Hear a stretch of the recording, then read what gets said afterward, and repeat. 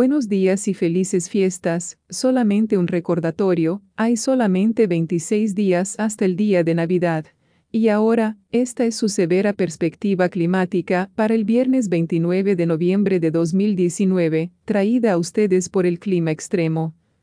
Soy extreme weathersa y asistente de meteoróloga, Gabriela Sánchez. Aquí están sus severos titulares del clima en menos de un minuto.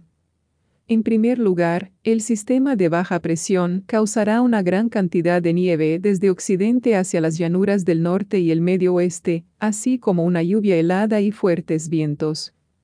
Y finalmente, las fuertes lluvias locales y un clima severo es posible más al sur en el suroeste de las llanuras a los valles de Mississippi, Tennessee y Ohio.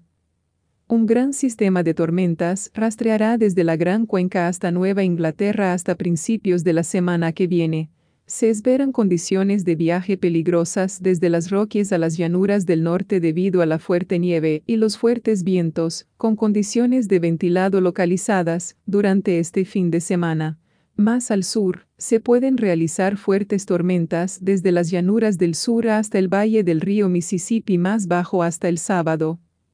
Y ahora aquí están sus severas y detalladas perspectivas climáticas de hoy.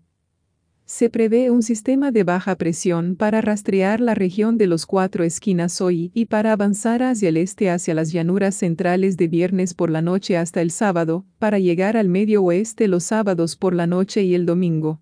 Se prevé que este bajo nivel, y el consiguiente punto más bajo, causará una miríada de riesgos climáticos en una zona extendida para el fin de semana festivo.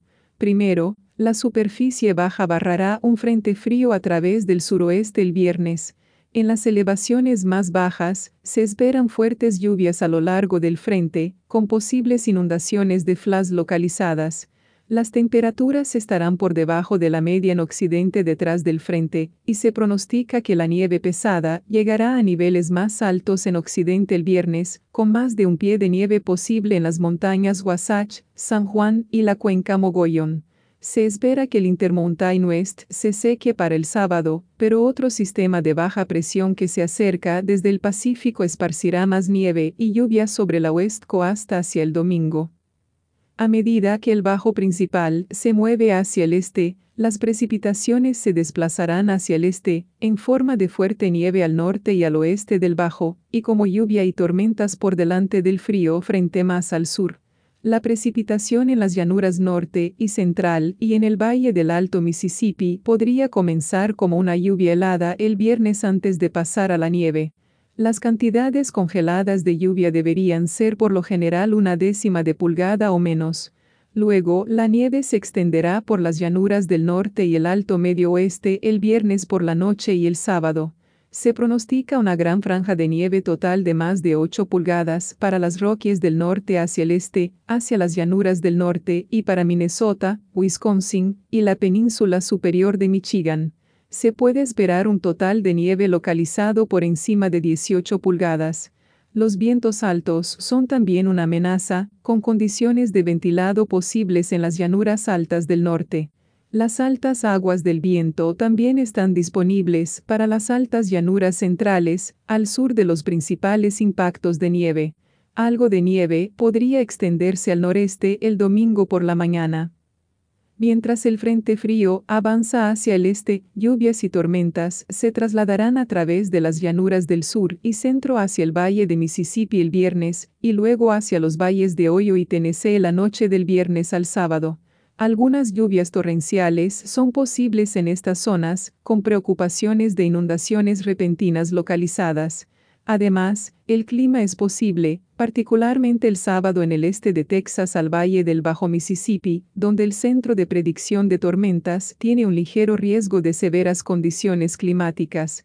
Para el sábado por la noche y el domingo, se pronostica que la lluvia se trasladará al Atlántico Medio y al sureste.